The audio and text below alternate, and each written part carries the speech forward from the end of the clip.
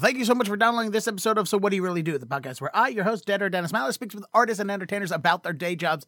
And this conversation is the day job of all day jobs for this podcast. I was lucky enough to sit down finally after a lot of rescheduling and talks and back and forth and emails. Got to sit down with magician, comedian, and professor of comedy studies at Emerson College, Mike Bent. It was a great, fun conversation. I'm really glad we finally got to do this because I wanted to know what goes into the first ever college level comedy class. Not even class, major. Like you can major in comedy now at Emerson. They've been doing it for about 2 years, I think it was. He says in the podcast, I want to know, who are the students that take that? What are the kids learning? What are they trying to teach the kids when it comes to comedy and how they're doing it? He goes in depth on what the courses do and how he gets their mindsets into comedy. And of course, we go into his background as a magician and comedian, someone who performs at the Mystery Lounge at the Comedy Studio every Monday or so, and how he actually adapted his comedy and magic routine to be for children. Because that's mainly what he does, is he does a children's show, a magic and comedy children's show. And I want to know what it goes into that, because I'm a fan of magic. I have been since a small child. And I would love to go see his shows, but it's weird sitting there being the only adult watching a magic show full of children. So that's essentially everything that we talked about. And then some more, and there's some really good stories of him when he started out. So it's a very interesting conversation that I had, and I hope that you will enjoy it with magician, comedian, and teacher Mike Bent. This is a great setup you have here. It is nice. It's mostly, it's 90% of it is just stuff I acquired from working in radio for 20 years. Oh, yeah. And then the other 10% I spent a fair amount of money on to just for whatever reason. Like this arm here literally came from one of the studios I used to work at in Baltimore. Oh, wow. So, do you think I could write on just... oh, yeah, if you would like actually, no. Yeah, I can just grab a piece of paper here. Okay. Yeah. Perfect. Yeah, that's great. Help yourself. No, just in case I forget something or think of something. Yeah, I spent most of the morning just making sure to clean the place up a little bit, just because Zach had a Super Bowl party. And so I didn't want anything to smell like old chili or stale beer. Yeah. Because I went to another party somewhere else. Yeah. So that was where my fun was. Most of my fun was spent at a friend's house going, God, I hope I don't have to come home to too much of a mess. It's a great idea for a podcast. Yeah, thank you. It's I've worked in radio up until August for 15 years.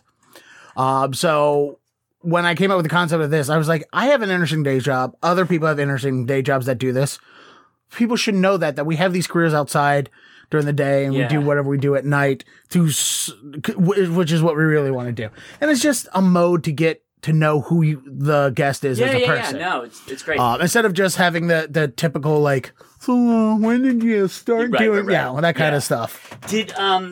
Is radio started doing the same thing like newspapers did, where it's basically like all the local stuff they're just like getting rid of, and they're just replacing it with service, like, subscription stuff and whatever. It just seems like they're... I don't know what newspapers have been doing, but I can tell you... That's what newspapers are doing. Like, the Herald is like, there's like a bare bone staff for the Herald. It's mostly like...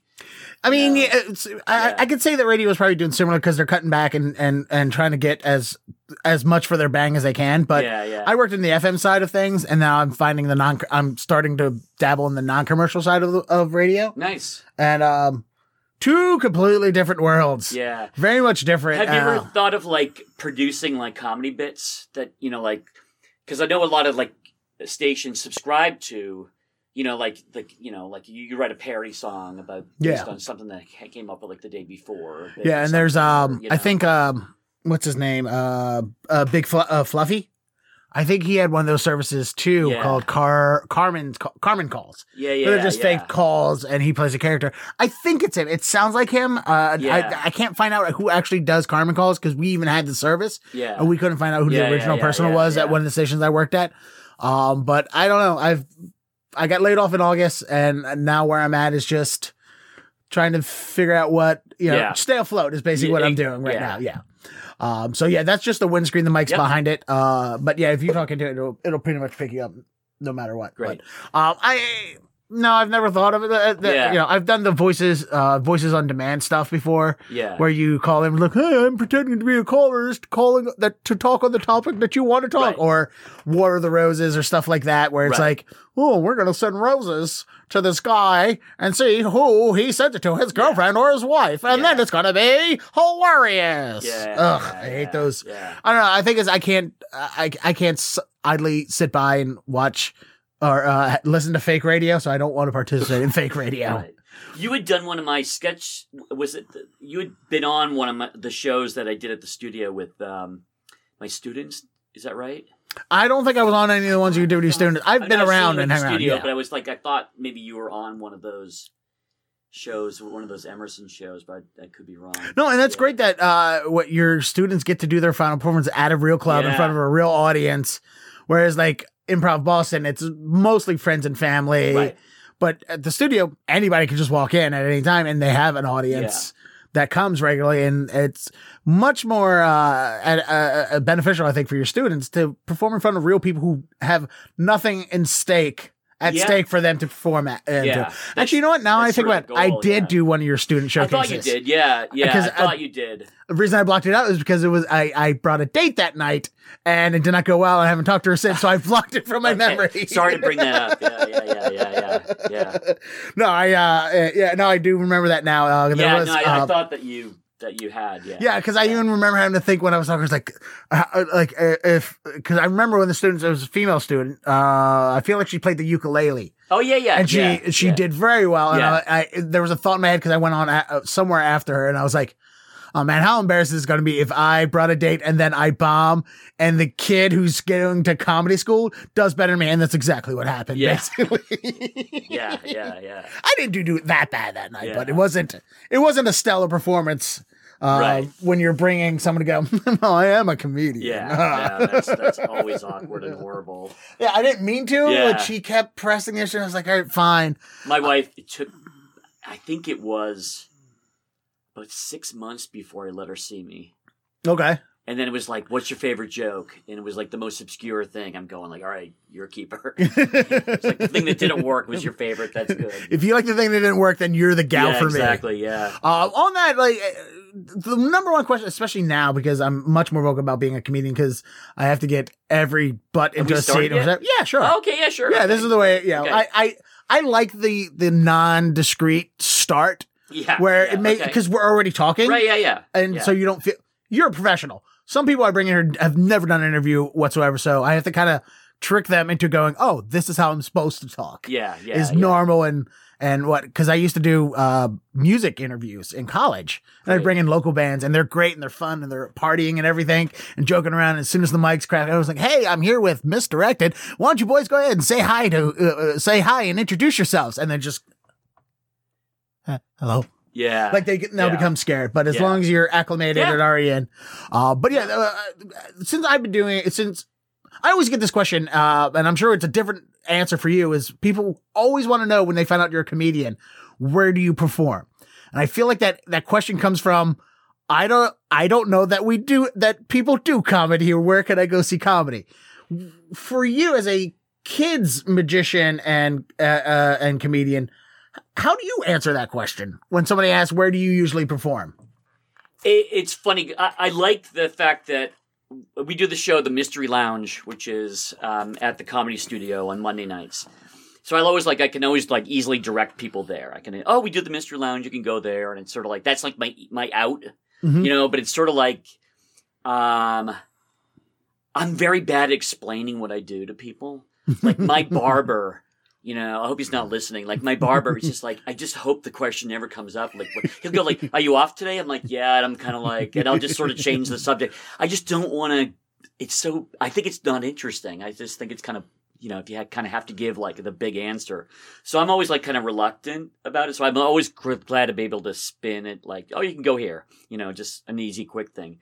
But like for me, it's like very complicated because it's like I do a lot of different kinds of shows, and most of them, they can't come and see me because it's like I'm in a school or I'm at a library or something. And it's sort of, you know, like, yeah, I'm not going to tell somebody, yeah, come see me with 800 kids. At this, you know, it's sort of awkward. So, well, somebody told me recently, there's a lot of stories that people have told me about you that I'm going to ask you to confirm or deny today. And one of them is, I know you have played at the White House in past years. 10 times. You refuse to do it. You've been asked and you're refusing to do it now, if I understand it? I wasn't asked. But I didn't push it. You know, I could have done it if I wanted to, but I didn't pursue it. And it's because of the current political climate, which we don't have to go into. Yeah, no. It's just sort of like I did it 10 times. I did it 2 times for President Bush, all 8 years of Obama. I was the only magician to do it all 8 years. Actually opened for Obama.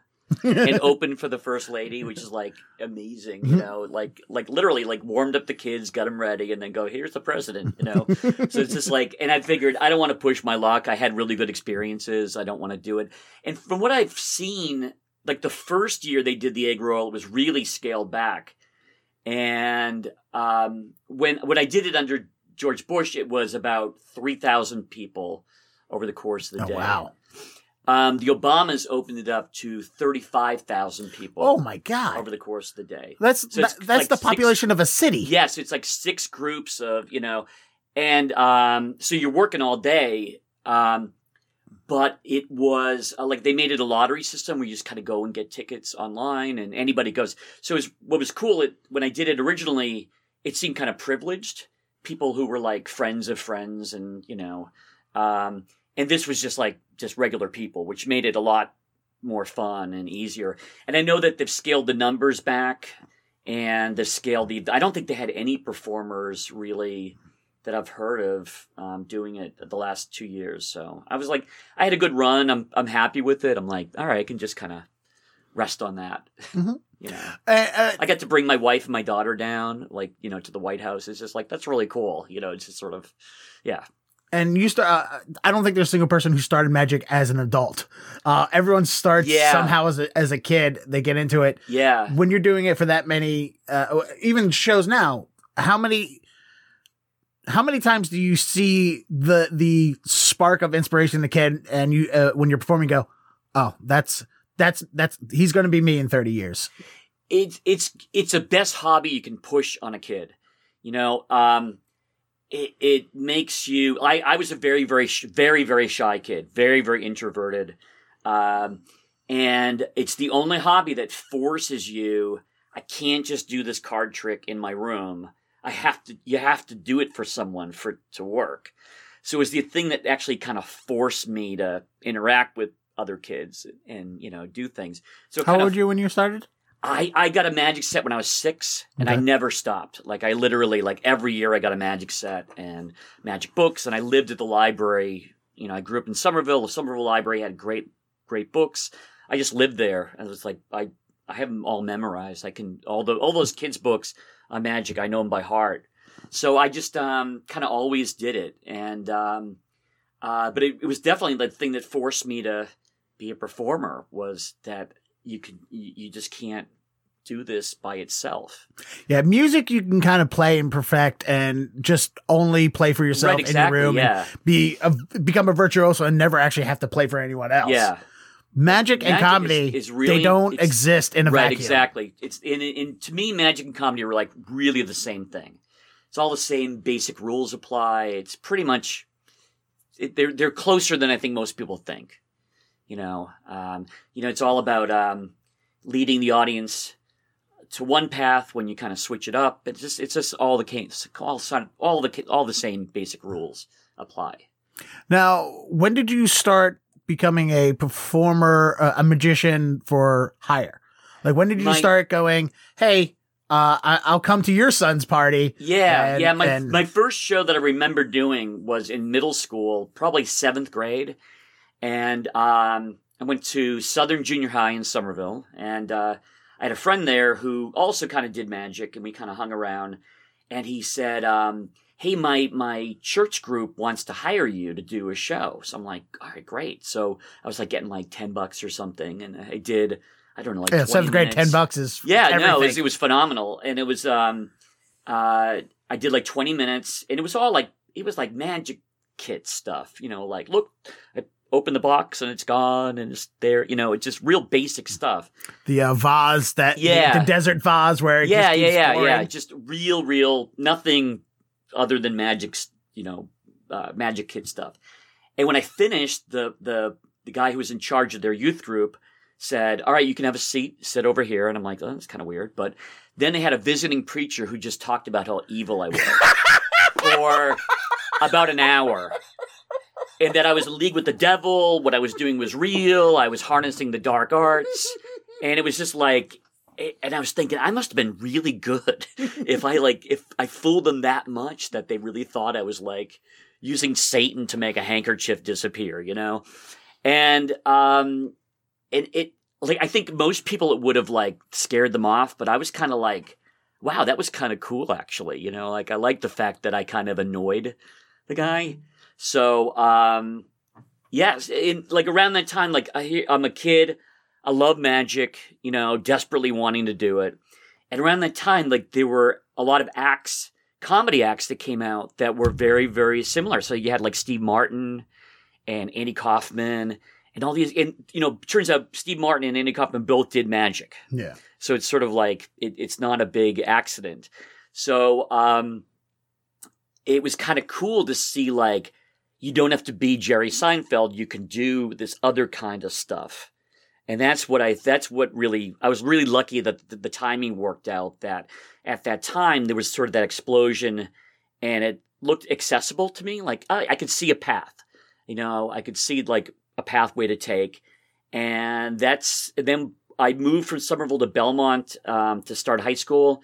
And then when I was in high school, I started performing in the theater program.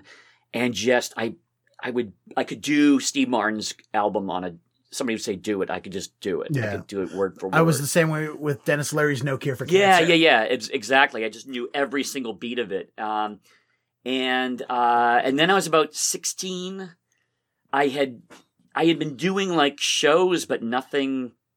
I think the first thing I did that was any kind of regular thing was I worked in a restaurant doing like table magic. I was probably about 16 then when I started doing that. And you just like, it was like a Tuesday nights, you'd go up and, hey, do you want to see some magic? And you'd kind of do some magic and kind of move on and do that. And I ended up doing that for about 14 years at the same restaurants, which was like a really long time. But that's when I started going to, my first stand-up thing ever was the Ding Ho. Yeah, legendary Boston comedy club, the Ding Ho. I had never been in a comedy club in my life. I had only seen it on TV and really I'd never been in a nightclub in my life. And this is what year? Like 1981? That must have been like 1979 or something like that. Okay. So it's like, so right in the heyday of comedy. Oh, yeah. That's when it all like was starting up. And Lenny Clark was the MC. He he had a great intro for me, so he liked having me on because he could use the intro. He's like the kind of magician that he pulls a rabbit out of a hat, but then he cuts it in half with a chainsaw. So it's like, here he is, Mike Bent. So he loved doing that joke, so I think he just put me on because he could do the joke, because the joke always killed. Barry Crimmins at that time was sort of running the Ding Ho. He was running the Ding Ho. He was very, very critical about what I was doing because I was doing like all old gags, and that's the problem with magic is like you can buy an act, you can just sort of you pick up all this stuff. So I was like, I didn't know any better. I was just like, yeah, that's how you do it. That's how I learned. And very, very early on was like, no, you have to be original. You have to write your own jokes. You have to. So it kind of like put the fear of God in me in really quick. So I basically, kind of over the course of like maybe 6 months, kind of dropped everything and then just sort of picked up doing my own thing, and it worked out pretty well. Now, were you ever doing stand-up, or was it always a mix of magic and comedy? It's always been a mix of magic and comedy, yeah. Okay. I mean, I've gone on stage, I've done character things, but even with the character things, I do some magic in it. I never wanted to do just regular stand-up. I've always thought of myself as a magician first, who does stand-up. So it was just sort of like, I always liked doing the weird stuff. I was like for a long time, it kind of everything kind of morphed into like special effects kind of stuff. Like I would do a bit where I would say, this is a Jack in the Box inspired by the movie Alien. And it would be this black biomechanical Jack in the Box. And it would start playing Pup Goes the Weasel, and I'd be playing it, and it wouldn't work, and I'd go, oh, safety catch, and I'd hit it. And then it wouldn't work again. I'd be like, oh, there's something wrong with it. I don't know. And then the alien would burst out of my chest. So it's sort of like, so it's basically, it is a magic trick. It has all the beats of a magic trick, but it also has all the beats of a joke. It's sort of like a weird hybrid kind of thing. So Stephen Wright one time he said, you're doing what I do, but you're proving it. And I went, oh, that's kind of cool, actually. I never thought about it. You're living in this weird, surreal world, but you actually prove it. You actually give evidence for it. Where I just kind of say it. You actually go and do it. Yeah, one of my favorite Stephen Wright jokes is I like to mess with the kid across the street. So one night when his parents left, I built my whole house out of balsa wood, and I would pick it up. I'm not doing the joke justice, but basically he had a joke about building his house out of balsa wood so he can mess with the kid across the street, and you just pick his house up and frighten the child. Yeah. And that's the kind of thing that I would actually do. Yes. Like, it was just sort of like, so he was like an early person that really, cause I'm sure you've experienced the whole, like, props are bad, music is bad, anything different is bad kind of a thing, which isn't as big a thing now. It was a big thing. Yeah, I've never been that guy. Because I started, with a magic kit at 8 or whatever. But like when I started, that was like a big, you had to, work extra hard to kind of get them to like it. And Stephen was one of the first. Stephen and Jonathan Katz were like the two people that really kind of like went to other people. No, you should listen to him. You should see this guy, and just forget all that stuff. Look what he's doing. And they were like my big cheerleaders, and they really helped me an awful lot. Second story for your confirmation. I heard from somebody that you were doing a road gig one time. You had to pick up the headliner. Yeah, okay. Good, you already know the story. I would love to hear the story from your perspective. Sure. Well, this is exactly what we were just talking about. Like, it was, one thing that was really nice was having a car, because then it increased your gig potential. Because, like, in those days, there were a million satellite rooms. People don't realize, like, how many there were, but there were, like, satellite rooms, comedy rooms that might do once a week outside of Boston. Within, like, an hour and a half of Boston, there were probably, like, 70 or 80. It was, like, a huge number, and they were... Yeah, you could just do shows in New England. Oh, yeah. Within a 2-3 hour or less... It was crazy. 4 hour or less drive all of New England and make a living. Yeah, easily. And it's like... So having a car was great. And one time I was working some gig up in New Hampshire, and they said, can you pick up this guy? And I didn't know him, and I pick him up. I had to drive into Boston to go to New Hampshire to pick him up. So it's like adding to my drive. I pick him up, and he gets in the car, and he says, what's the suitcase for? We're not staying. And I said, oh, it's just like stuff for my act. He goes, oh, I hate prop comedians, and refused to talk to me. I'm driving him to a gig, like an hour, maybe an hour and a half away, doesn't talk to me. It's just like, all right, I just put on the radio and that's it, right? So we get to the show, and I think there was a local person that was opening. I was doing my middle spot, and then he was headlining. So I do my spot, everything's fine, like do it. And he gets up, and the first thing out of his mouth is somebody else's joke. And then the second thing out of his mouth is somebody else's joke. So I asked the bartender, I said, can I get a piece of paper? And I actually footnote the first 20 minutes of his act. I mean, later, like, that's Wendy Liebman, that's so-and-so, that's Margaret Smith, and I just footnote. I'm like, literally that, and then I just left it, and I said, when you can do this to me, we'll talk. And then I just signed it, I left it for him, and I just left him at the gig. I never said I'd take him home. Yeah. I never agreed to that. So I was pissed because it's like, I'm working my ass off to be 100% original, and you're giving me crap when you can't even write you're just like ripping people off.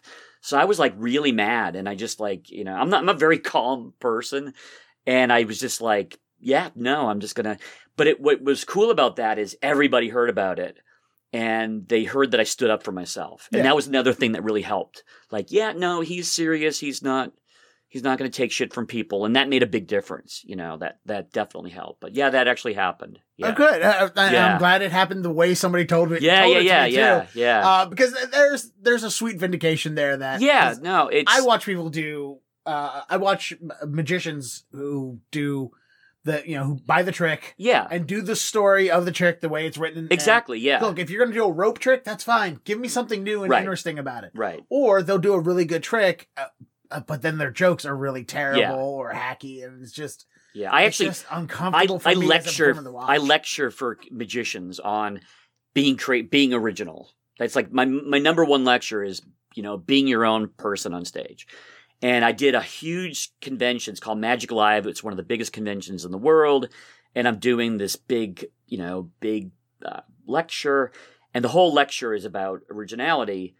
And I took a trick that everybody does, which was, it's a great trick. It's like a real common plot of magic. You borrow a dollar bill from somebody. They sign their name on it. You burn it up. It ends up inside a lemon. It's like, that's a really cool trick, right? So there's no reason people shouldn't do that trick. It's like a classic. But everybody does the same jokes, So I took like one little part of the thing was like, okay, they sign their name on the bill. And I just said to the audience, what are the go-to lines? And they go, oh, you got to put your Social Security on there too. And that's a federal offense. Mm-hmm. If it's the opposite sex, you say, write your phone number too, and it's just like, and I just like, none of those are funny. Yeah. Like, or they're just sort of placeholder jokes. It's just like, they don't really do anything. They're just like clever. It's just noise. They're clever, but they're just noise, And it's like, you didn't think of them. It's just, and I said, well, what if you just didn't, sorry, let me just take 5 minutes to figure out like what I can do with that. So I was in the car with my daughter and I went through the whole process and lecture. I said, why do you have to say anything? Here, sign your name in the bill. Man, I could say something else. Like, talk to somebody in the audience, whatever, or just say nothing. And I thought, well, if I'm saying nothing, what do I do? And I'm like, all right, I could kind of look over their shoulder and kind of be Snoopy, right? And I thought, well, that's kind of funny. And I was thinking I could comment on their handwriting. I could make a joke about their handwriting. Then I said, what if I'm just like, I invade their personal space and get a little too close? And I thought, kind of like that, because it's kind of, you're trying to do this thing and I'm being Snoopy. And then I said, well, what if I said, oh, I couldn't help but notice your perfume. What is it? And maybe I could riff off whatever perfume she said. But then I thought it was funnier to say, well, I couldn't help but notice you noticing my cologne, which is like, they're not, but it's sort of like, it's kind of a pretentious thing to say. So then I was thinking, well, what would my cologne be? And I'm like, all right. And I came up with this gag, which is, it's called Ocean Mist. Do you like it? And they go, yeah, they're 3 for $5. You get them at the car wash. And I'd take out a chain with a air freshener tree around my chest. And then it's just like, yeah, that's a pretty good joke. Because it's like, he's an idiot and he's cheap and all that. So it's kind of like, I did the lecture, kind of fun. It took 5 minutes to come up with like a better bit. Yeah. I mean, you can not even sign your name. Write down your favorite song. Yeah, exactly. Something. Anything exactly. else. Exactly. Like, anything else but that. So I did the lecture. I get off. It's like, goes really well. I'm really psyched. And I had like 15 people go, did you sell that little tree thing with the, and I'm like, I'm going, oh man, you didn't get it, And then, but then I was like thinking, well, anybody could do that joke. And it's kind of like, yeah, maybe it's not good enough joke. If they all think they could do it and get away with it, maybe it's kind of lame. So then I like put it aside, and then later on I was rethinking it, and here's what I do now. I go, do you like it? Oh, it's called Ocean Mist. They're 3 for $5, and I take the thing out, and I show it, gets the laugh, and I go, yeah, the only thing is I have this horrible tree-shaped rash, and when I open up my shirt, there's a blistering tree-shaped pussy rash, perfectly tree-shaped, and it's like, and that kills, and it's like, and they can't do that. Yeah. Because it's like, my character can do that. They can't do it. So it's sort of like it kind of forced me to even think go a little bit further with it. But it's just like most magicians won't put in the 5 minutes that it takes to just like ask a couple of questions and think about what you're doing. And that just, it drives me crazy. Or just create a point of view. Yeah. Of who you are. A character, your point of view. Absolutely. You're totally right. That's like, and, but so many won't do it. And there's, and again, there's so many bad comedy magicians that do it, but there's also so many bad comedians that do it. So it's sort of like the numbers are probably pretty even. They're probably I don't think it's proportionately different for magicians. I just think you notice them more because they're different. They stand out a little bit, but. And so now you're, at what point do you go from being a road comedian magician to teaching at Emerson? You graduated from Emerson. Yeah, I graduated from Emerson. I started teaching. This is actually, this fall was my 31st year working at Emerson. So I started when I was pretty much right out of there. Oh, wow. Yeah, so I've been there a long time. When I got the gig, Ron Lynch, do you know Ron? Ron Lynch. Lynch is a legendary Boston comic. Name sounds familiar, but I'm not picturing him. I probably know exactly who he is. But he's really big in the LA kind of alternative scene. He has a show called The Tomorrow Show that's really just a phenomenal, thing. And he's always been one of my favorite comedians. He's just weird and brilliant and great. And he recommended me for it. And I was like floored because I'm like going, wow, if I will do whatever he says I should do because I really respect him. And I did it. And when I started doing it, it was just a general like kind of writing class. And over the years, I changed it. I added a sketch comedy class where you actually, basically the class is a comedy troupe and you write the sketches and do the sketches at the end of the semester. We do like 14 sketches at the end of the semester.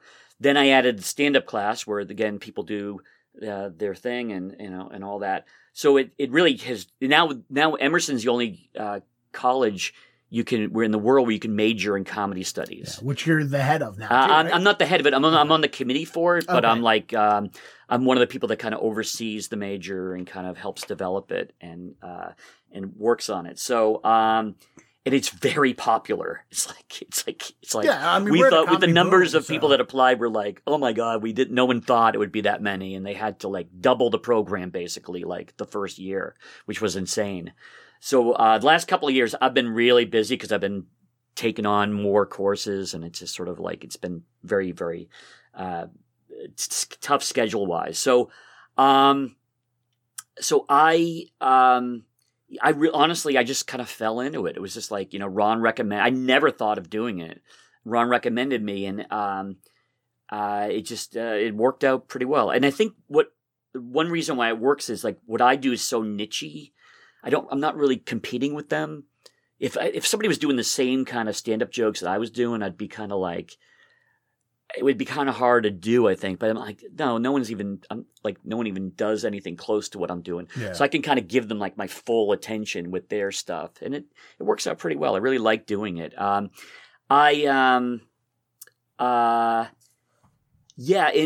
happened around the same time of that happening was the comedy boom kind of went bust. I took this as like a part-time thing. I thought, yeah, I'll do it because Ron recommended it. And then within a year or two. This is what, like 85, 86? Yeah. So around like 80, 88 in that ballpark. So basically the comedy boom, like in 90 went bust. That was like the big year of it. Just like literally, my work all the rooms just closed. It's like overnight. It was just like gone. That's how it seems anyway. I'm sure there were signs there that I didn't see coming, yeah. but that's what it felt like. And basically I went, yeah, a good thing I have this and I could kind of do it. So that was when I kind of didn't want to go on the road. I did road stuff. Most of my road stuff was colleges, which I really liked doing because it's just like, you go out for 2 weeks and you're gone and then you kind of back. But I was like, in 1990, I got married. I didn't want to be on the road. I didn't, in 1992, I had my daughter. I didn't want to be on the road. So it's sort of like I kind of picked up doing other things. And then that's when my daughter was about 3 or 4, I was going, my favorite thing in the world is making her laugh. I will do anything I can to make her laugh. And I had done magic for kids before, but never really, I always just thought of like, it was like an extra thing. I kind of do it. But then I went, oh, I can do the same thing. I could do basically stand up for kids and call it magic, but so basically I just sort of picked up on doing that. And it's like, it's just, turns out I was pretty good at it and it just, it's a blast, so it's sort of, It lets me work during the day, so I'm home at nights. I get to see everybody. I had a normal schedule, didn't have to be on the road.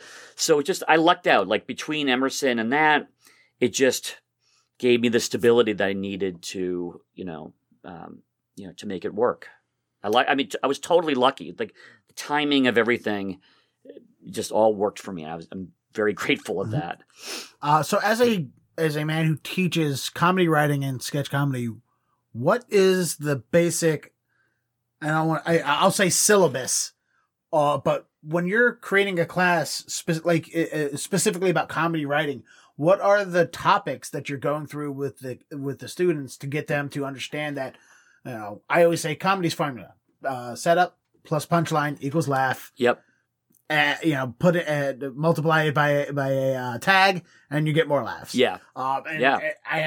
People say that, like, oh, comedy's formula, but you could break the formula. Like, no, you can't break the formula. It's very formulaic.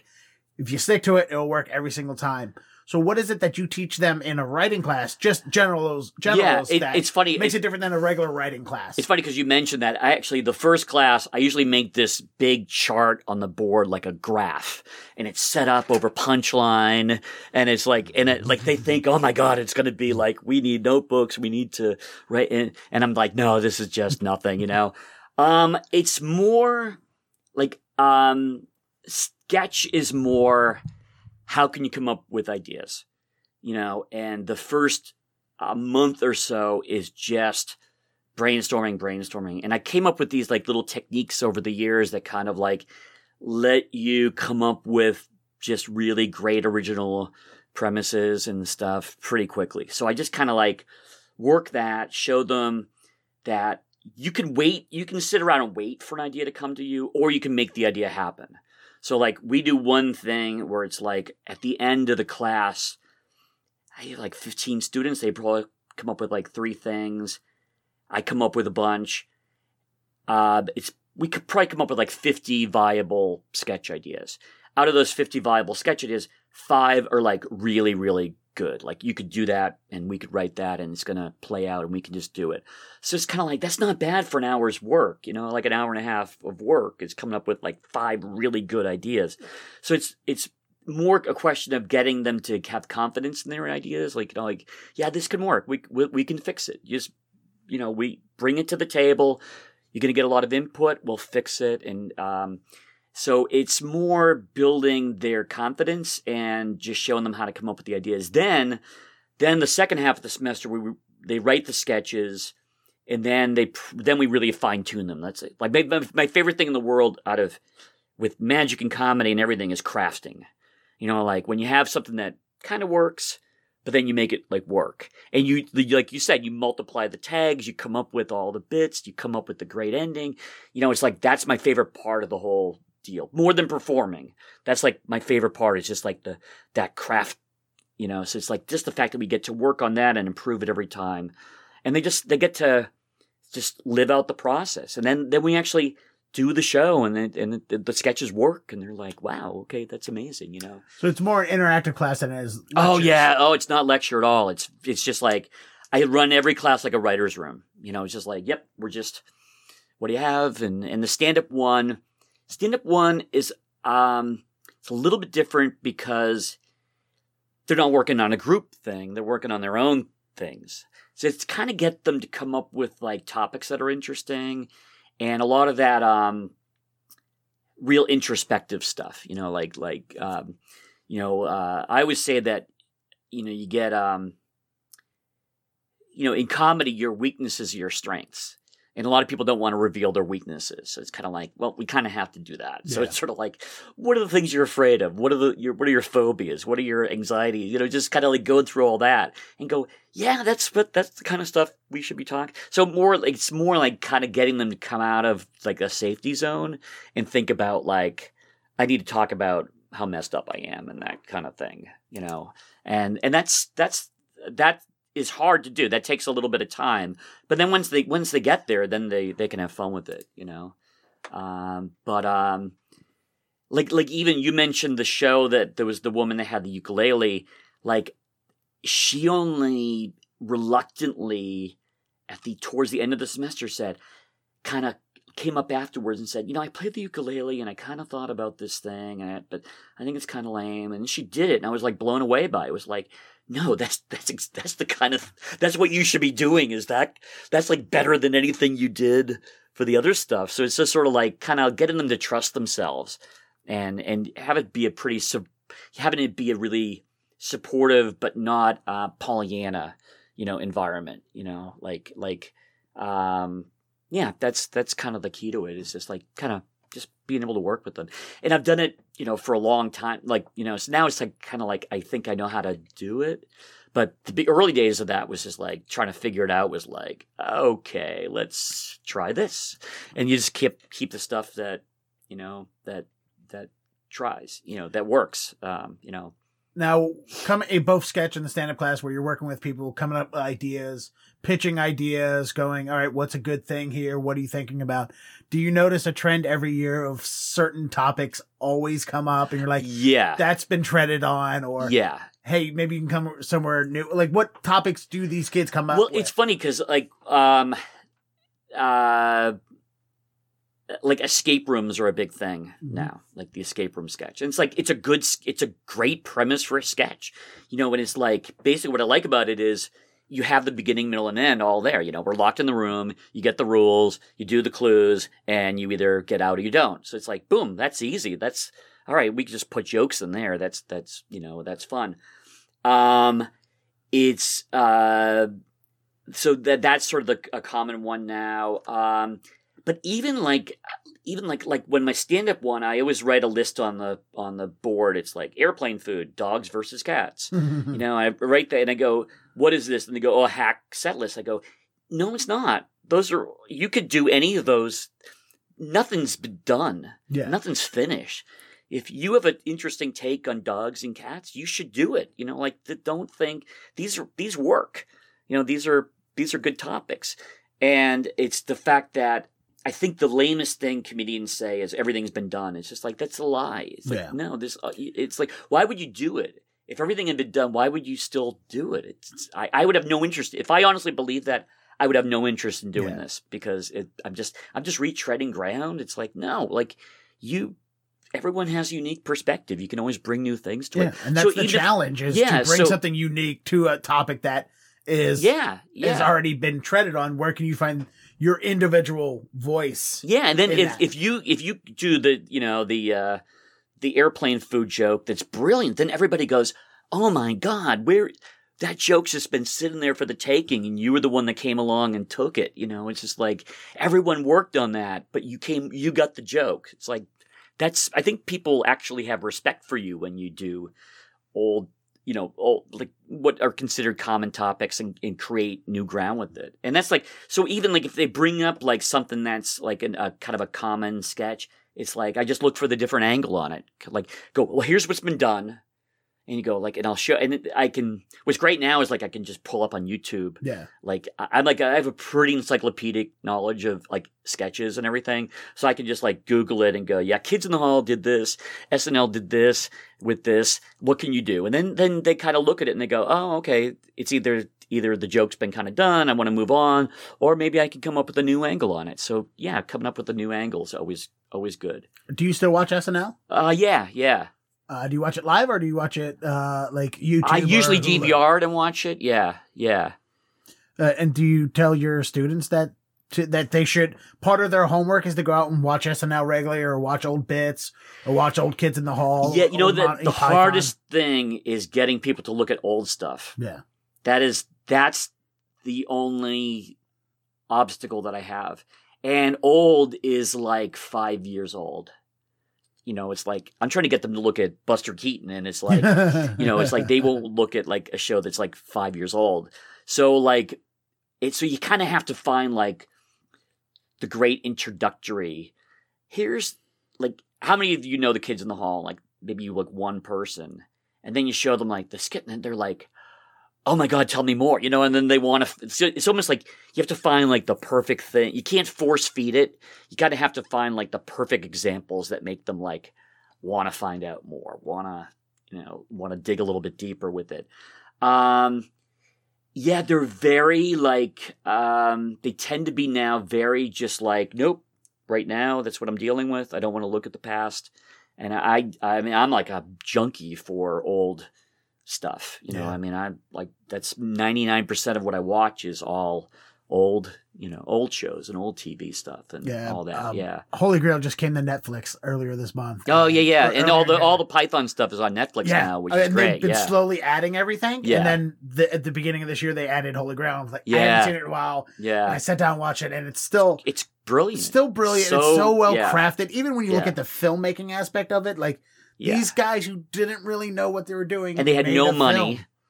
Yeah, they wanted horses. They couldn't afford horses, so they found a way around it. They came up with this brilliant workaround. The Black Knight scene is literally Terry Gilliam and John Cleese fighting each other because they had no money or no idea for a stunt doubles. Right. So it's like basically we'll do it this way and it'll work. And one show that I just kind of showed, which was like a revelation. Last semester I filled in. I had to teach a late night class, which isn't really my thing, but I think I did okay with it. I showed them. Did you ever see a show? It was called Fernwood Tonight with Martin Mull and Fred Willard, and then it became America Tonight. It was basically a fake talk show from Fernwood, Ohio. Martin Mull, Fred Willard, mostly like improvised, and they just had all these like stable of actors that they come in. It was just a completely fake talk show. And I'm going, you could do this now. This is the kind of thing that would work. It didn't work that well then. This would totally work now. Improv is such a big thing now. Like you could do this in a heartbeat and it costs you nothing to do. And like you could, so it's sort of like kind of find things that are old that are relevant now. And do it. Yeah. And then do it. Yeah. How do you, in your class, we both know sometimes comedy can be very, I don't want to use the word offensive because I hate saying that it's offensive because that means it's purposely done that way. But comedy can offend. Some people like to do dirty material. How do you handle that in a class? Do you give them free rein to talk about whatever they want? They're like, hey, look, because we are an institute, I have to put a kibosh on any genitalia joke or any dick jokes, or do they just get to do whatever? It's pretty open. They still have to follow the rules that are in the school at large. So, but they're encouraged to really push the envelope. I mean, that's like the big thing now is like, colleges are too PC and all that stuff. It's just like, it isn't like colleges are it's like that generation is driving that though. Like that's what they want. Like they don't, and I think PC comes off as people are telling me I can't do stuff. And I think it's no, comedy is like, I think PC is just saying, do comedy that's relevant to now. A lot of times you hear like comedians kind of go, oh, I can't because PC, I can't do the same. But it's like, yeah, listen, like maybe like that joke you wrote 30 years ago, maybe it doesn't work anymore. Maybe things are different. Like, I've, by my own just going, I want to be relevant, have cut things that just, it has a different meaning now than it did even 5 years ago. It's just sort of like, that comes off a little this now, and I don't want to come off that way, so I don't need the joke, and I'll write another joke, So it's, like language, they can swear, they can do it's no, it's funny because a lot of times they all try to shock me and I'm kind of unshockable. Yeah. So it's sort of like, you do know who you're dealing with here, like the guy that had aliens burst up his chest and chronic nosebleeds and I sucked my brain out of a machine and died on, just like, like I'm kind of done the shock thing.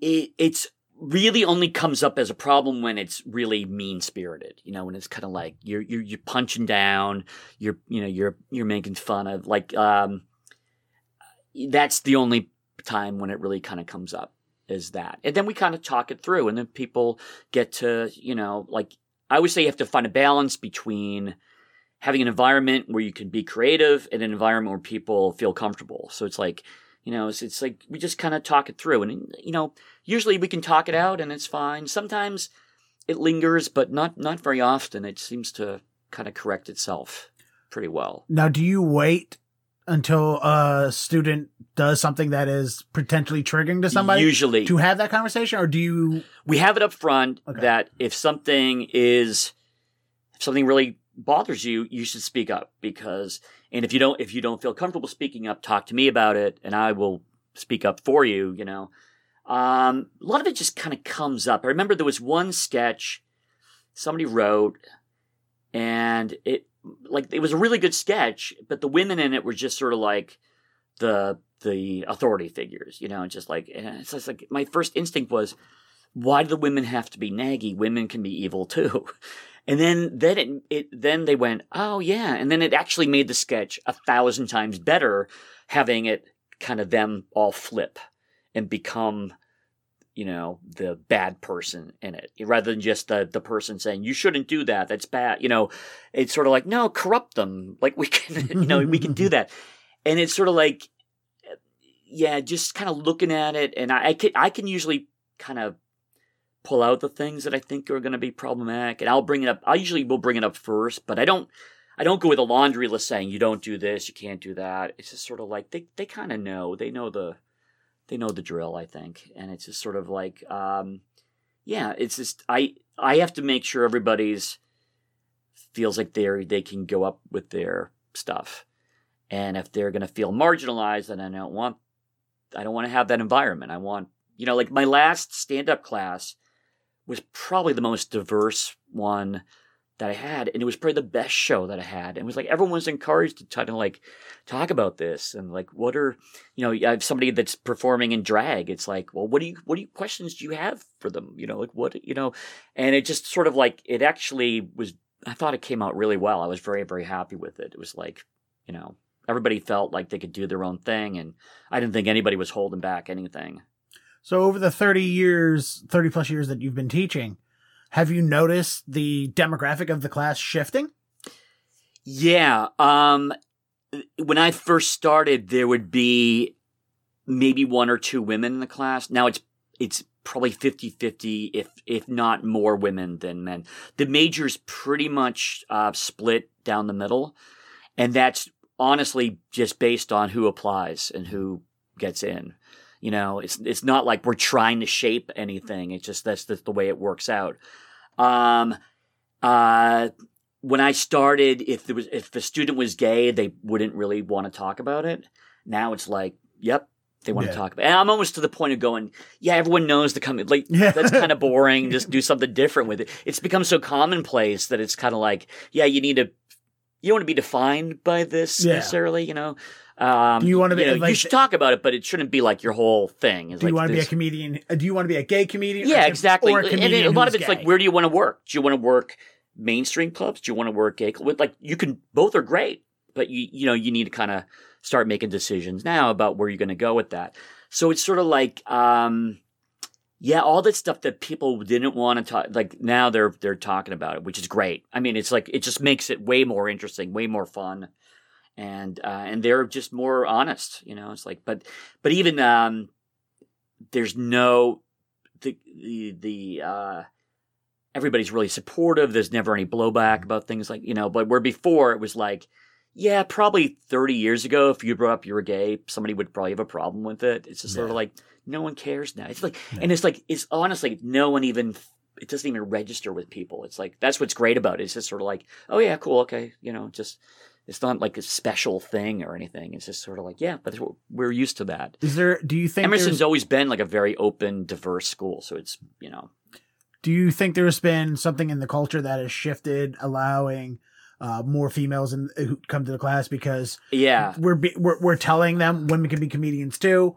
Or is it more of because we're in a comedy boom, so there's more people being inspired that just so happen to be female or gay or black or whatever? Yeah, I think I always call it the Tina Fey factor because, you know, Tina Fey just, you know, rose as this like powerhouse. I mean, brilliant comedian, one of the best people SNL has ever had, like just great, you know.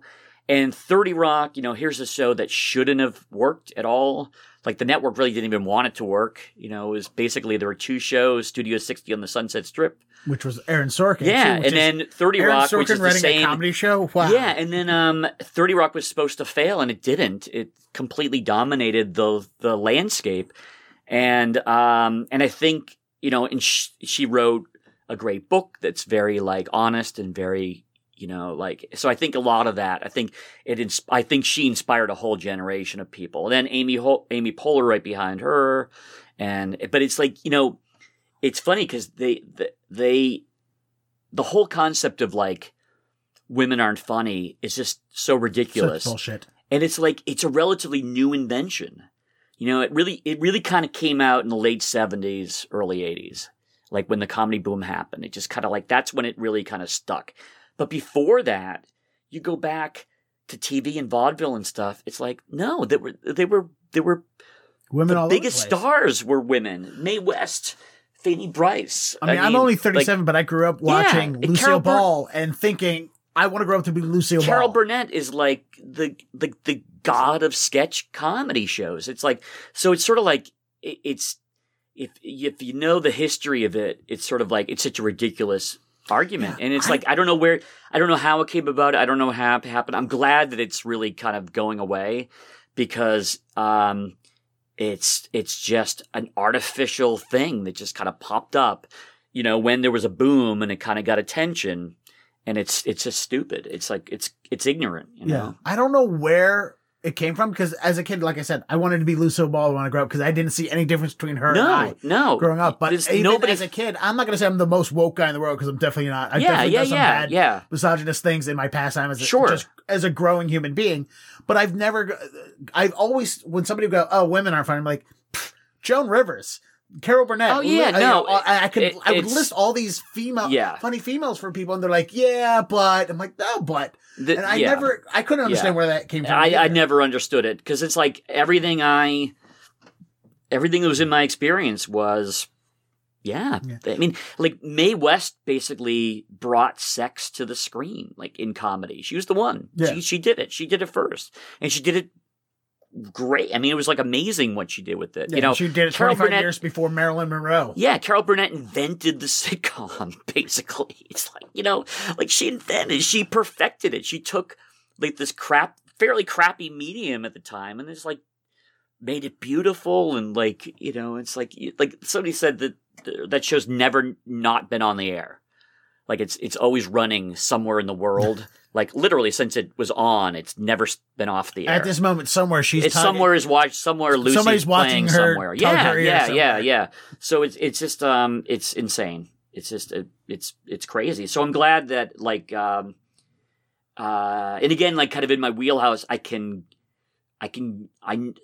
know all the you know, I know the female comedian, so I can kind of like, you should look at this person, you should look at you know, I know, like, I always appreciated funny people, and it's kind of like, I know all the funny people, it's like, you can, I mean, Wendy Liebman is like one of the best setup punch tag writers ever in the history of the thing. It's just like, yeah, she's great. Like, you know, like that's who I'm showing examples of in school. I mean, her Lounge Lizard special from when I was brilliant. A kid on Comedy Central, I watched it over and over and over as much. I watched that. Yeah. Probably her special as much as I watched Amazing Jonathan. Yeah. She's one of the best writers that there is. I mean, hands down.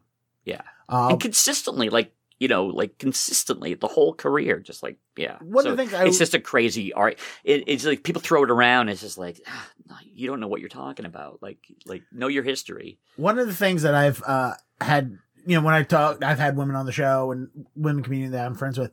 A lot of them grew up not knowing of these women in comedy. So, right. Yeah. And they were like, look, I never heard of, you know, Joan Rivers until I actually started doing comedy stuff. Yeah. Is that something that you feel that you've had similar experience with where your female students who are like, look, I want to do comedy, but I don't see any women on TV. And then you have to say, oh, well, do you feel like you've always said, hey, there's been role models out there. You just unfortunately haven't seen them? Again, I try to bring up people that are relevant and kind of like, you know, you should look at this person. You should look at this person, that kind of thing. I do kind of steer them to that. But right now the landscape in comedy is a lot better. I mean, it was like, you know, the Boston comedy scene in the beginning was not a very open place for women or people of color. It was just like, it just wasn't. And again, like you had to be twice as funny to kind of like, get the same as anybody else. And it's kind of like, I always thought that I just like good comedy. So it was like, I always like hung out like with like Lauren Dombrowski. She was a brilliant stand-up comedian here. And then she went on to be a producer at Mad TV and actually had her nephew in my class. Like she passed away a couple of years ago. Okay. I had her nephew in my, and I was just like, I almost cried because it was kind of like, I loved your mom. Your mom was a genius. I mean, your aunt, I loved her. She was a genius, like just please let me, like. Have you taught multiple generations of? Not. That's like that was like okay. That was the one I'm going. Okay. I'm really old now. like okay, yeah, that was like, oh geez, like it seems like yesterday, and it's like, yeah.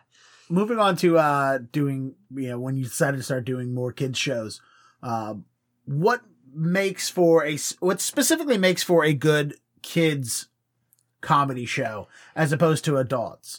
There's really not that much difference. It's like what I really like about it is that I pretty much anything I think of, I have a use for. If I think of something, it's kind of like, oh, I'll use it here. I can use it there. I can use it here. And I can kind of like plug it in anywhere. So, to me, the things about it that are important about doing a kid show is you don't ever speak down to kids. You don't treat them like they're stupid, and that's like probably the number when I see other people, that's kind of what they do. Hello, boys and girls. Welcome. It's just like all artificial and phony. And it's like, with my daughter, I never talked like baby talk to her. It was always just kind of like, hey, we're going to the mall, we're going to shop. She's like a baby. I'm like, just would talk to her like the way I talk to anybody. So just being like yourself with them. Kids really know if you're not sincere, like they're like literally programmed to, it's like a defense thing, like I need to know if this person is sincere or not. So they know if you're not having a good time. They know if you're not having fun.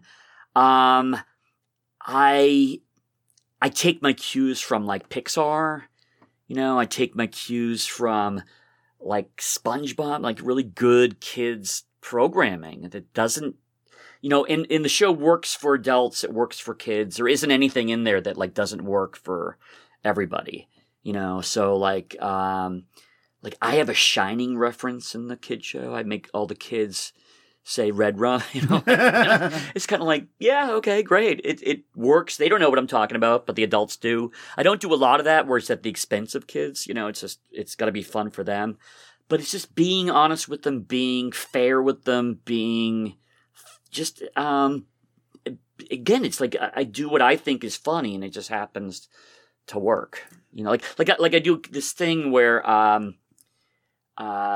my phone keeps going off during the show, like we just did on yeah, I know. The professional radio guy forgot to turn his phone off. It happens almost every intro I do at least once. But it's funny because I remember just being at like a friend's house and somebody's phone went off and there was just that the buzz and all the kids like stopped because they knew they had to be quiet. And I'm like, oh, I can kind of use that. So there's a couple of points in the show where I need to bring them down. I got them all excited. I kind of bring them down to, kind of have a little bit of a flow to the show. And so I found this device where it's like my phone goes off and it's like, this bit on paper shouldn't work, but it does. And I have no understanding of it, but it does work. It's, it goes off and I go, hello. And everyone's quiet because they know like when the adult's on the phone, you need to be quiet. And that's amazing. Yeah, and it's like, so you're talking like hundreds of kids, just totally quiet. And it's the old McDonald's Filet-O-Fish song, like, give me back that filet, like the thing on the wall. Like it was like it was like the little Billy Bass and was saying, it was like this weird little Filet-O-Fish thing that was really funny at the time. It shouldn't work at all now because they have no reference to it, but it just works. It's just one of those things that just like oddly works. So it's like, okay, that's the first one. And the second one is, and I kind of like, that was weird, like, what was that, and then I hang up. Then the second one is, I go, hello. And it's like, do you want to build a snowman?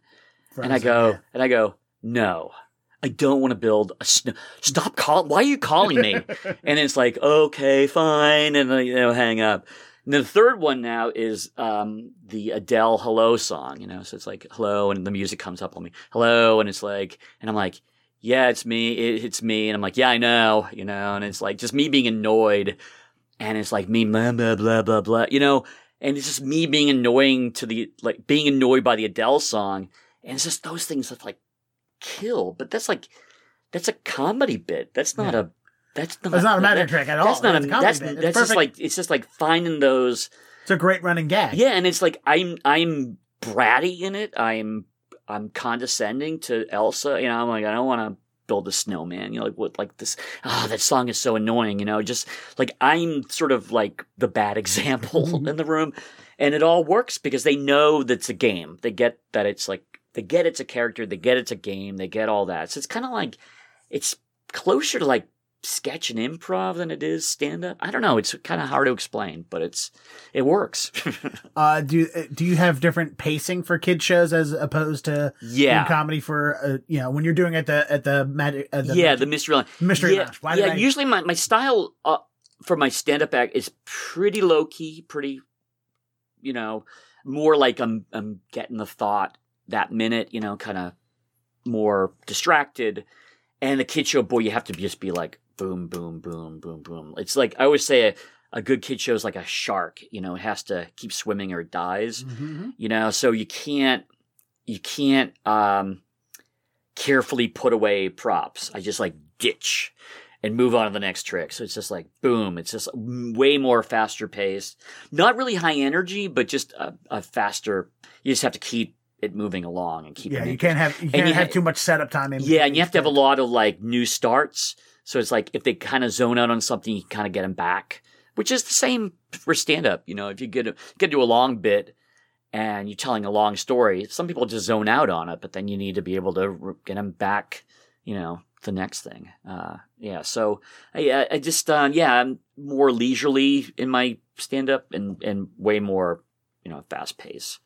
When it comes to like my word count would be like probably triple. Because you're constantly talking to people. Oh yeah, just constantly like, and most of the jokes are like word. Like I don't do a lot of physical comedy. It's mostly like word jokes. It's like mostly like stand-up jokes. That is there a lot of callbacks, a lot of like running gags, callbacks. At the end, 3 callbacks all come together in the end. It's just like a perfect little herald showing up at the end of the show.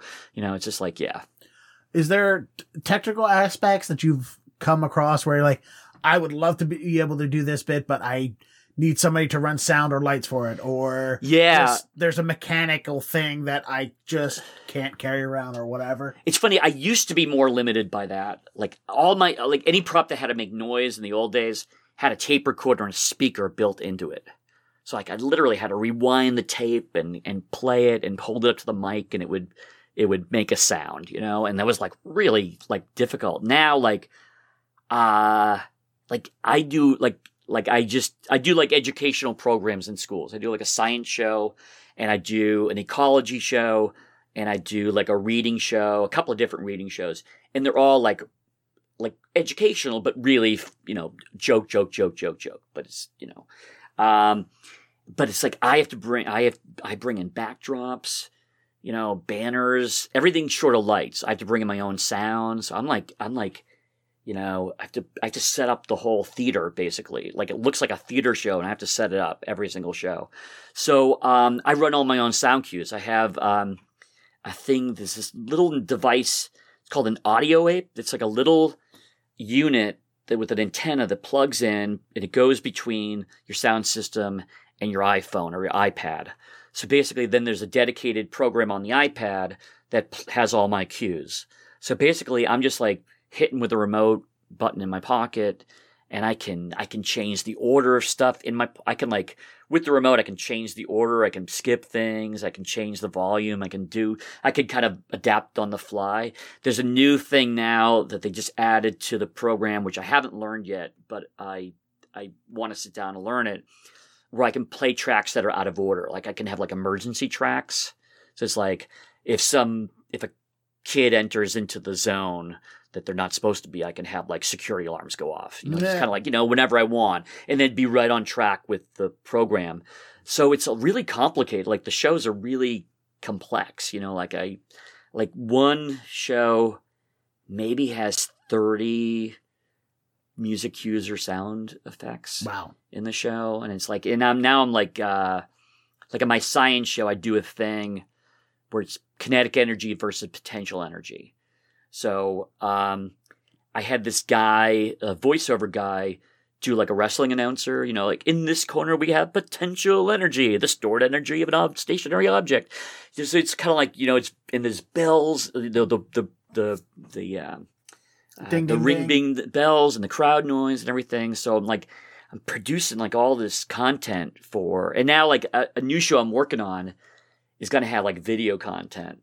Like that's going to be like kind of a trip because I know nothing about that, but it's like, so this show I'm going to pay somebody to do it, but then kind of be around when they're doing it so I can kind of learn it and kind of figure it out. But it'll have like video content that comes up. So then I have to bring a screen and a projector and all that stuff like that. Yeah, but it's like carry around a TV. Yeah, but it's like, so I'm showing up with the whole show every day. So it's that's labor intensive. Oh yeah. No, it's much more labor. Yeah, for me, the most I do is bring a PA system and a mic stand. Yeah, and I'm done. And but I'm like, I have to bring everything. It's just like, and you have to set up quick, and you have to move it along quick and stuff. So it's like, it's funny when I hit a school, it's like you get to the school, you go to the office, you sign in, somebody escorts you to the gym. I bring in my cart with all my stuff. I set up the show. It probably takes me about 20 minutes to set up the show. I do the show, pack it up, and then I'm out and I'm on to the next one. It's just like, but it's like, yeah, it's a lot of stuff. It's a lot of, and working on the cues and learning the software and all that stuff like that. And while also at the same time, reading up on what's going on with Magic Now, what technology out there, trying to stay ahead on what tricks are going around. But I'm very lucky because it's like everything I do is related to comedy, or magic. So it's just sort of like, it's all, where do you think you spend the most time as a performer? Promoting your show, researching your show, practicing your show, or doing bookkeeping? Mostly bookkeeping. Yeah, that's like the biggest thing. Although I had a system for doing contracts and invoices and keeping track of everything that was really old, and the guy that made it was really good, but then he stopped supporting it. So basically it wouldn't run anymore on any of so I had like one really, really old lap book that it was like kind of working on occasionally. So I switched to a new one that's all like cloud based, and I cut it. It's like 10% of the time it used to take. Like, if I had to do like 4 contracts, it would take me hours to do. It takes me 15 minutes now. So I'm like, so that freed up a lot of time. Like this new system, it's like, oh, this is great. This keeps track of everything. And it's just really, really easy to use. And I love it. So that a lot of times like technology comes along and kind of frees up a lot of energy, but most of it's the business booking it and, reminding people like, hey, I did the show last year. Do you want to do it again this year? That kind of thing. Keeping track of all that stuff. It's just sort of like, that's 90% of the work. And that's where I'm at right now. Because last year I made more doing comedy acting and writing for the Dig than I did performing ever in my life. So it's great. Now I'm good at that tax schedule point where I'm like, why? Like, present me is really mad at past me for not keeping the receipts. Oh, the receipts. It's mostly been a hobby in the eyes of the IRS, so I haven't kept it. And now I'm doing the bookkeeping and I'm doing the invoice. Yeah, I had a couple corporate gigs this year that I had to do invoices for, that I had to figure out how to do an invoice for. And I have an envelope right now full of 1099s from like every possible thing. And receipts are crazy because it's like you have to account for everything.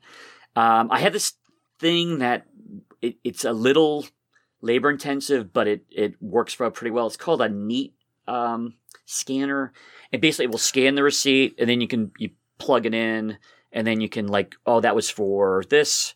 And then you write down everything I've seen, in the category. for that. It's very thin. It's like a little bar, right? And it's that I really like a lot. And then that way you have a digital copy. It's all, you have everything. And I did a couple freelance audio gigs over the past couple weeks, which is work I'm trying to find more of, because not having a day job, I'm actively not looking for a day job and trying to do as much as the performance, freelance, audio, radio stuff that I can, just so I can stay afloat. And I feel like getting laid off was a blessing in disguise. Yeah, it usually is. I mean, you usually like, this is my last chance. I'm not going to get much more opportunities to try it. So do it now while I can. Yeah. And I just started scanning using the scanner there to scan all my receipts. And I was like, why was I not doing this before? Yeah. It's and what I like about that is if most of my stuff, or a lot of it, is like an email receipt.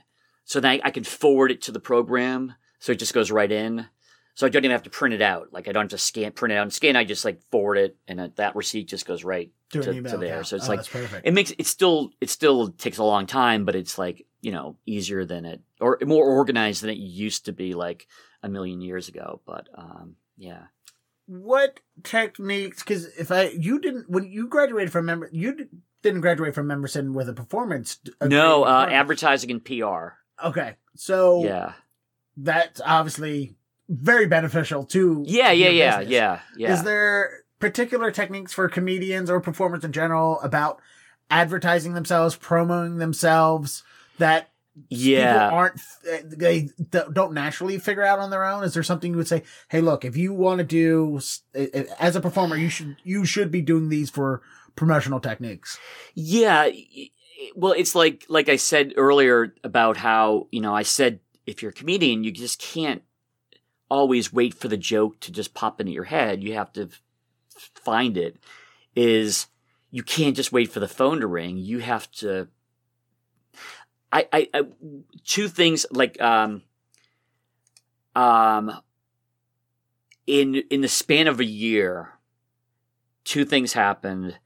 One, a comedy booker that was local left the area, just like, go to New York, and basically half my income just dried up because they weren't booking these rooms any. It was just like gone overnight. And then within a year, I just had a weird falling out with the other half, and then the other half kind of went, or a good chunk of it went. And it was like, I will never ever be in that position where I'm not in charge of my own bookings. Like I'm in charge of getting the shows. I'm in charge of finding the work. And it was horrible that it happened, but it like, again, it's like a blessing in disguise, because it made me really take the business side of it seriously and make everything work. So, most of my shows are like, I have to bring in, because a lot of it's like with kids, and families, like that person ages out of that thing. So if they're the PTO mom, they age out of it. Like the kids move on to high school, and they're not your contact at the school anymore. So it's kind of like, I have to bring in so many new people a year to keep, like, most of my work is repeat stuff. People that see me and know me, and schools that have me and I've done it. So most of it's like repeat, like about 80% of it is like repeat. So that 20% is I have to bring in 20% new people every year. So then it's like, so I'm in charge of finding those people, like through like either like Facebook ads or things like that, or even just like, I kind of look at every show as like an infomercial for the show, so that they know, like when they see the show, they know that they can hire me. Like they know, and they know that I do different things. Like a lot of times they see you do the magic show and they don't realize, like, I do a science show, I do this. So you have to find ways to kind of make sure that they know that you do all this different stuff. But it's, I think a lot of comedians just sort of wait, and wait for the phone to ring. And it's just like, no, you have to go out and do this. You have to, like you should never be in that position, just like waiting for the phone to call you. In your experience, when you contact somebody for the first time about booking, is it an email? Is it a phone call? Do you do a mix? I don't like cold calling people. I don't like, hey, hi, how are you? So I can't do that. Okay. Like, I find that really difficult.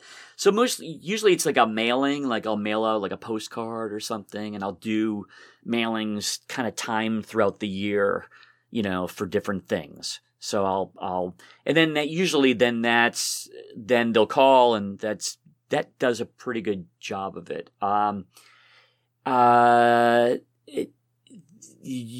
Advertising places, having it like Google ads, or, having like, your website come out a little bit higher than everybody else's, like that kind of thing. But, that's like every month you're kind of paying for that kind of stuff. So it's sort of, it's kind of, I'm not the best at it. I have a lot of friends who are, so I'm usually like, will you look at my stuff and just tell me if I'm doing it right? And I'll call you again next year. Okay, great. I won't bother you too much, So I'm not great at that, but I think I'm good enough at it that it seems to be working out pretty well. And that's that kind of stuff changes all the time. So you have to kind of always be up on it, but you can pay people to do it. I mean, but I try to do everything myself, which is probably not. Which yeah. My anxiety, the only real anxiety I get is sending out feelers for shows. Yeah. Because I don't know if I'm supposed to be like, casually like, hey, I'm a comedian. Here's where you can see my stuff. I'd love to play at your place or whatever. Yeah. Even when I message people I know personally about, hey, you got a room. Hey, Chris, it's Dennis. Let me know if there's any chance that I can come up and like, I'm trying to be very casual, but to the point with them. Yeah. But then when it's someone I don't know, I try to be very business and like, hello, sir, madam. I am a comedian that would love to perform at your establishment. Here is where you can preview my material. Your humble servant. Yeah, humble servant. Like, thank you, and I look forward to doing business with you in the future. Yeah. Corporate stuff is kind of like that, and I do some corporate stuff. I don't like it as much. I'm more like, I like things like I do Google's like take your kids to work day, and I just do like shows all day. It's just like, that's great. That's easy. That's corporate, but it's like, it's easy. I don't like, bring your kids to work and then just do the kids. Yeah, I'm just doing the show. Like they have a show for the kids and I do the shows and that's it. Perfect. It's, I don't like the corporate thing where you can't be funny. You can't, you know what I mean? Like you kind of, you realize somebody's going to get fired if you don't do a good job. Yeah. I don't like that responsibility. I don't like, that person that booked you just wringing their hands the whole time that it's going to be okay. Like, I just find that really kind of tiring. Like, I don't like the pressure of that, so, but I do them, but I don't do a lot of Brian it. Longwell can go do those. Yeah. Brian does a great. I love his corporate bit. I He's thought when I heard about it, that. when I moved here, when I saw it, because I used to run the website that listed all the shows, and his name would pop up at the studio, and I would look up to see who he was, and I'm like, that's kind of lame. Then I saw it, it's brilliant. He's brilliant. It's great, like the projector, the slide, the little transparency, and that's like, and it's such a great idea, and it's such a you carve out your little niche, and you can do it. Like, who used to do that? People were called put-on artists. It's like Pat Paulson was a put-on. He would just like be a fake expert on something and come in and you see these guys do it and they're amazing at it, but like no one even knows it exists because it's kind of like they're just kind of under the radar. But somebody like Brian, he's great. He does it in the club and it's brilliant. It works in the club, and I can only imagine how well it works actually at a corporate event. Yeah, especially when they're seriously made for that environment. Yeah, they're buying that it's real, and he's like, these slides are horrible, and it's like, it looks like a 2-year-old. It's great. Yeah, it's just brilliant. Brilliantly dry. It's brilliant. Yeah, yeah. Cool. Well, all right. So let's go back to Emerson, and I think we'll wrap up with that.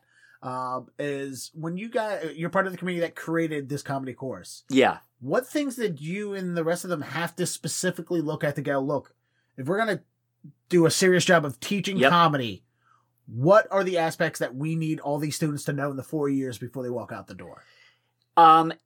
It's that they can do a lot with comedy, that it's not just, sitcoms or that it's basically it's integrated into all of Emerson. So it's like there's studies programs, so you could become like a historian or write books on you could become an expert and write books on comedy, that kind of thing.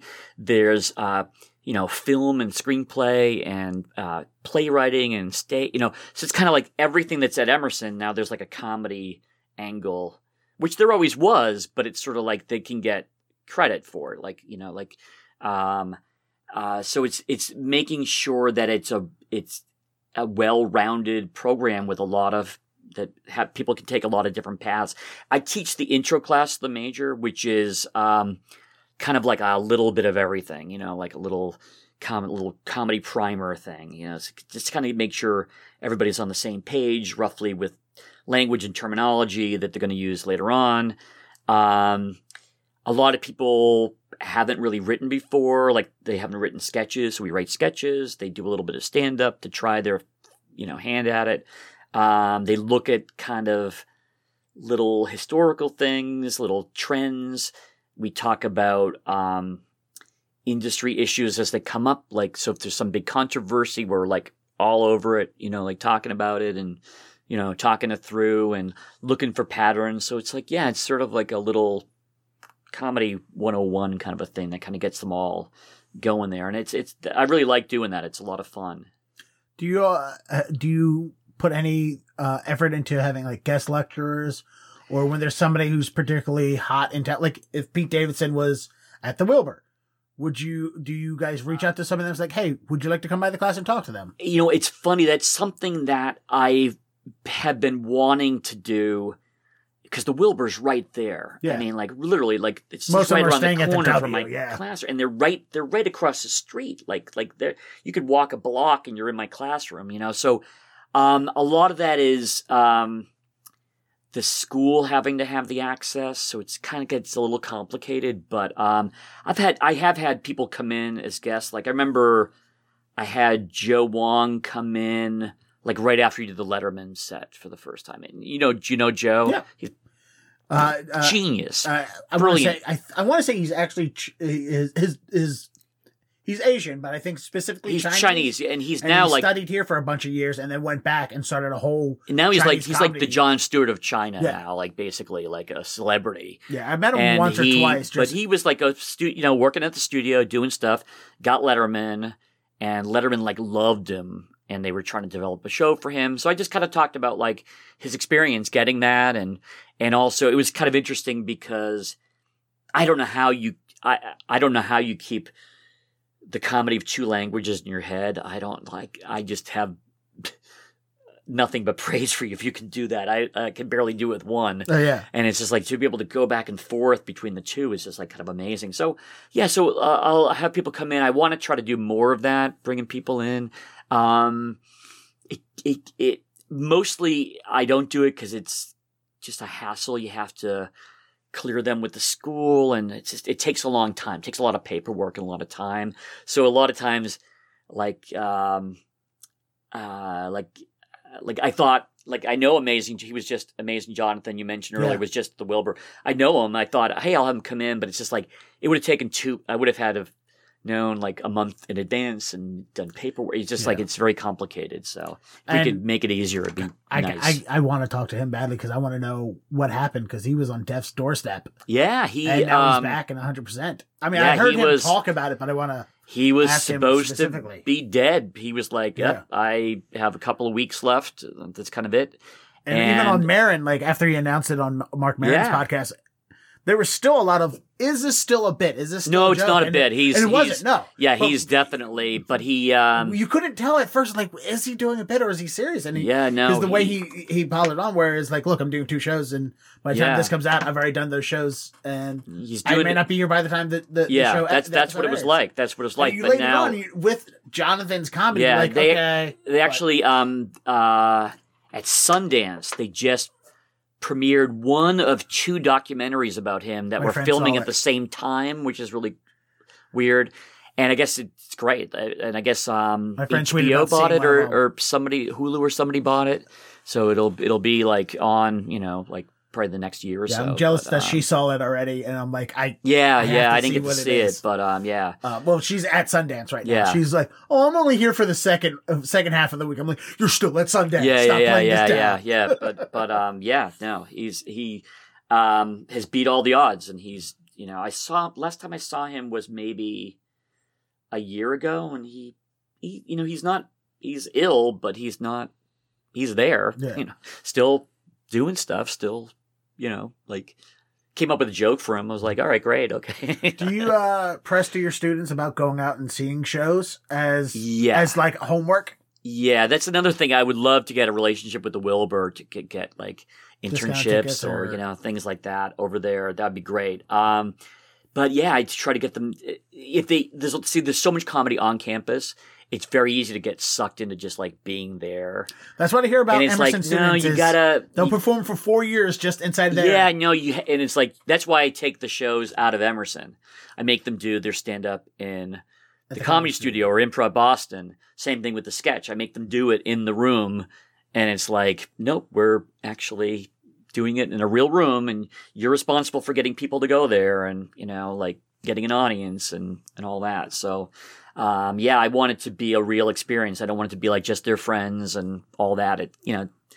It's funny. I was always, when I started, I never let people come see me. I was like friends, and I hated if somebody I knew was in the audience. Like I liked just going up and not knowing anybody. And it's like, I don't think I'd do it if I had, that's why like the whole bringer show thing is so horrendous. 'Cause it's like, I probably wouldn't have done it if I had to bring friends every single time I performed. I wouldn't have done it.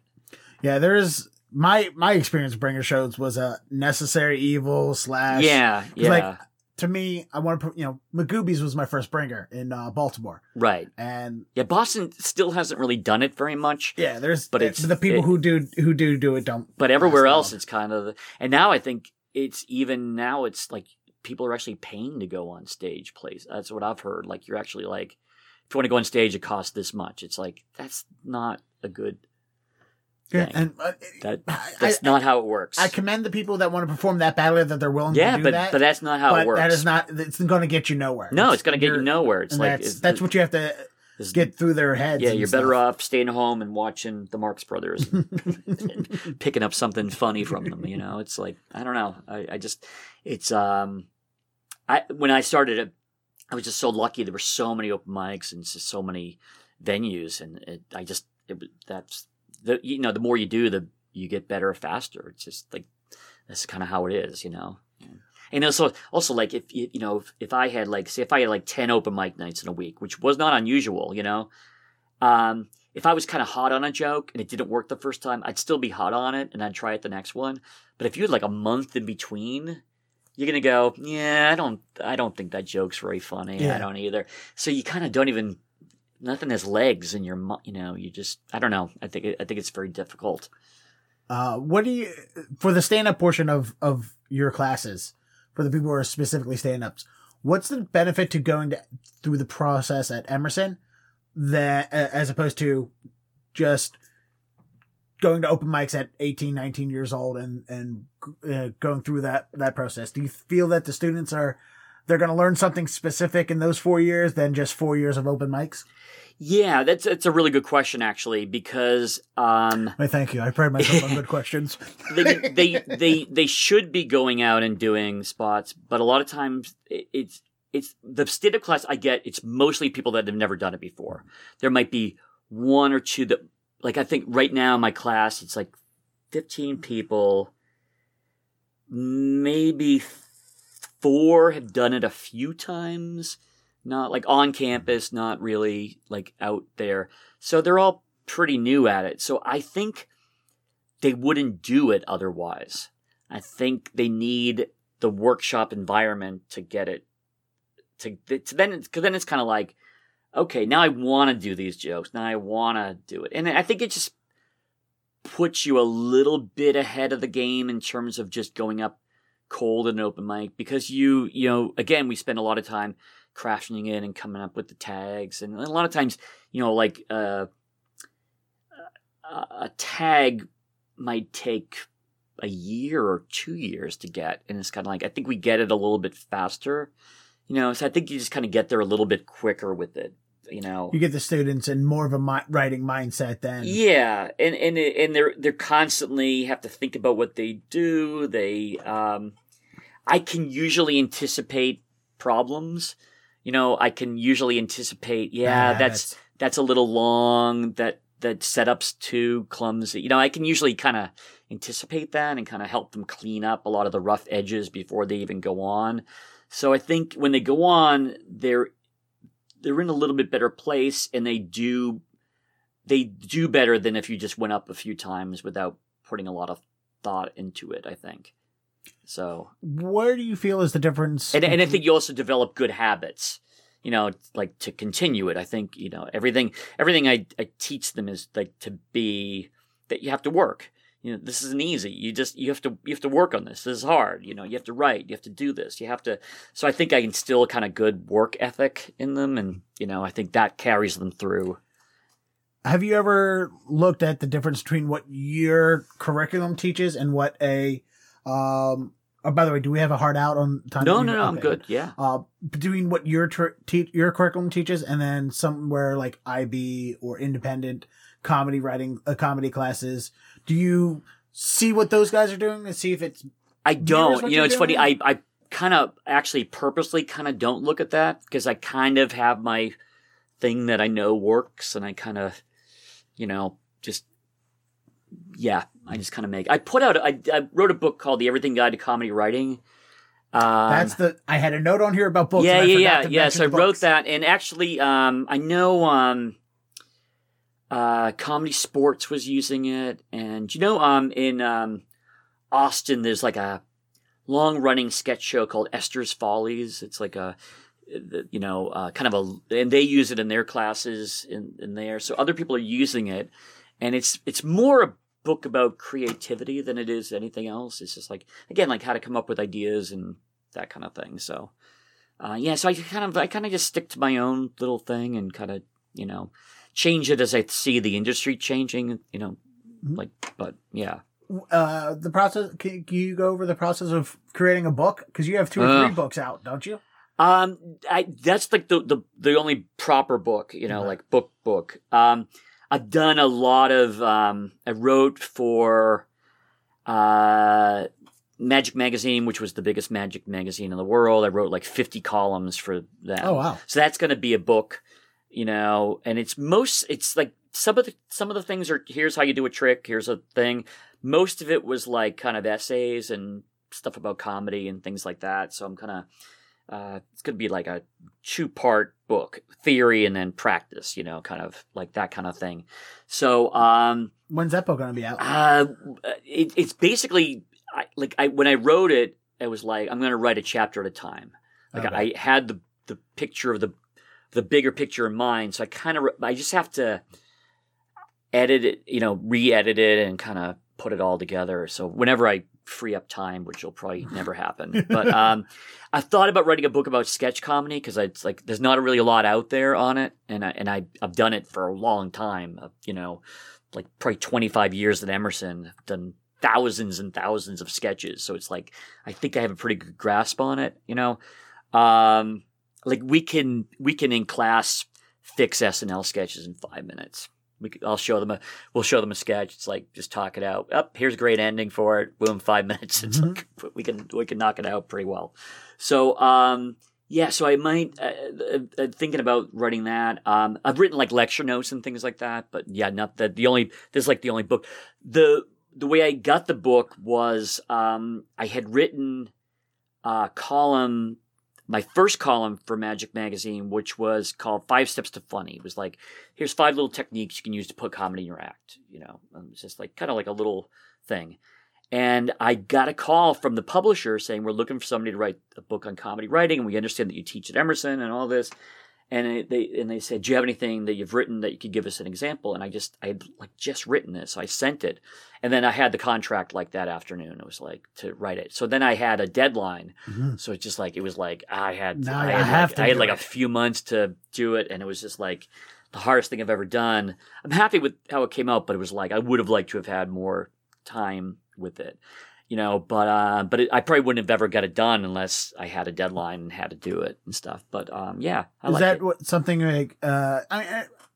Not that you're getting older in age. Is there a point that you have considered when you're going to start pulling back from performing? Is that even a thought of what will I do if I stop performing? I don't. It's not on the. I don't plan to stop. It's sort of like I don't. I'm not suggesting you should. I just it's sort of like no. I mean, I don't really have I don't see myself ever not performing. I like doing it. It's like that's kind of what I do. Yeah, I mean, I might end up teaching more and going back or writing book. I might. Yeah, but I don't see I'm gonna go. Yep, I'm not doing this anymore. It's like no, I'd go crazy in a week if I didn't get to do it. Yeah, I think about the labor intensity of this. I feel like at some point, some people would go, look, I like performing, but I don't like doing everything else involved with it. So I'll make the balance and give up on one. Yeah, other people hire people to set up the bring in the show. Like Jonathan, back to him, he like when he was doing, was he at the Flamingo? Where was he in Vegas? His like big room. Somebody else set up the whole show. He just like walked in and did it and left, and they packed it up, and so it's sort of like I could see doing that, hiring someone to like, like a stagehand. they come in, they set up the show, I just do it, and I could see that, but yeah. So, excellent. Yeah. And the final question I'll ask you, which seems very like indulgent. It's just like I'm not. I feel bad if like I don't complain about if the waiter brings me I don't complain. Yeah.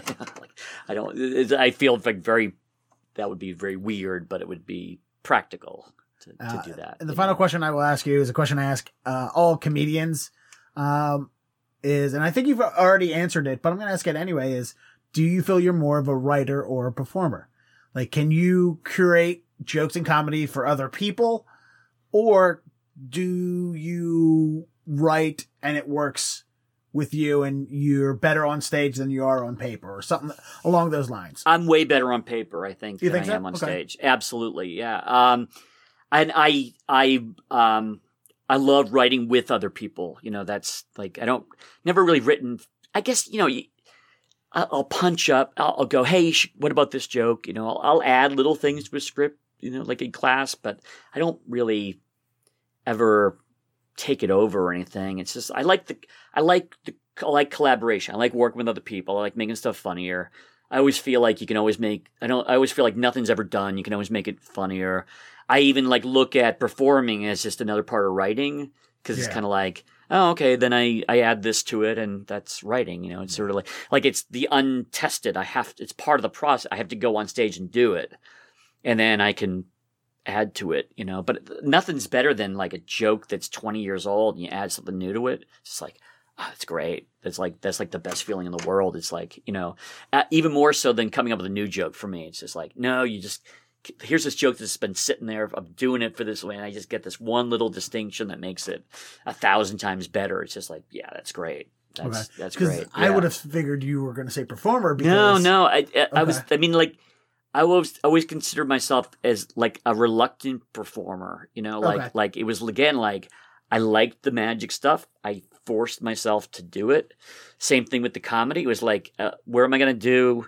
Like, I'm doing magic. I'm not David Copperfield. I'm a goofy looking guy. I have to go in and like, so comedy's probably so I always feel like I kind of fell into everything, and it worked out well, but it was never like, I don't think I ever it was like, yeah, that's what I want to do. I don't know. It's kind of complicated. You like the creation of it, which I like the creations. Like that's what I love about teaching. I love the performance side of it. Yeah, yeah. I've always identified more as a performer, whereas I will create my own jokes.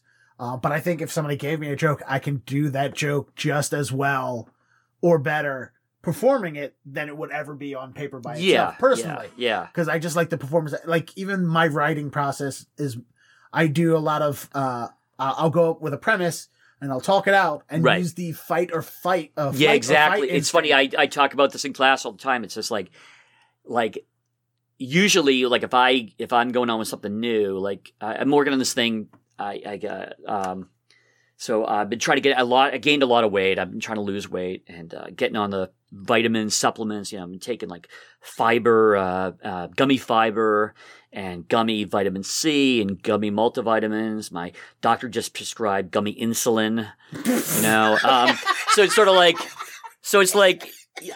I roughly know the joke. It's like because of the gummy, I have all the gummy stuff I have to take. Insulin. Gummy insulin, because I'm just eating sugar all day long. And I roughly know the joke, but I don't know if I'm doing the mystery lounge tonight. I'm going to do it. I don't know what I'm going to say. I let all that happen on stage. I kind of work out the thing in my head. Like I know the A, B, and C, but I'm happy to see how it comes out. Like I can't commit to it yet. On paper. Yeah, I have to talk a joke out. Yeah. And then sit down with it and review it. And occasionally there will be a few things structure-wise or new things I'll add to it. Then I have to try it again. Yeah. And I have to... That's how I am. Problem. Yeah. I can't... the people who can just sit down, write something... Yeah, I'm not... and memorize it verbatim. I such can't... an impossible concept. I like... Just like you said, the fight or flight, that seems to work for me. I like, forcing... it's funny. I always like... If I write it out first, as opposed to doing it, when I do it, I always come up with some weird, awkward phrasing that works so much better that I can't write. But it just comes out, and it's like, oh yeah, that I kind of stumbled through it, and that stumbling is like kind of what I do. So it's sort of like, okay, I can't write that. I just have to let it kind of happen. Cool. Yeah. Actually, I'm glad we were able to finally sit down and have this conversation after a lot of back and forth. Yeah. There's certain times where I was like, I'll email him tomorrow, and then tomorrow becomes a week, and a week becomes 2 weeks. And No, I apologize because you're a busy guy who's got a lot going on. There's nothing wrong with you. Sometimes I need to be better at following up on things. Yeah. But I had a great time. I'm so happy I could do it. Well, I'm glad we did this. Yeah, thanks.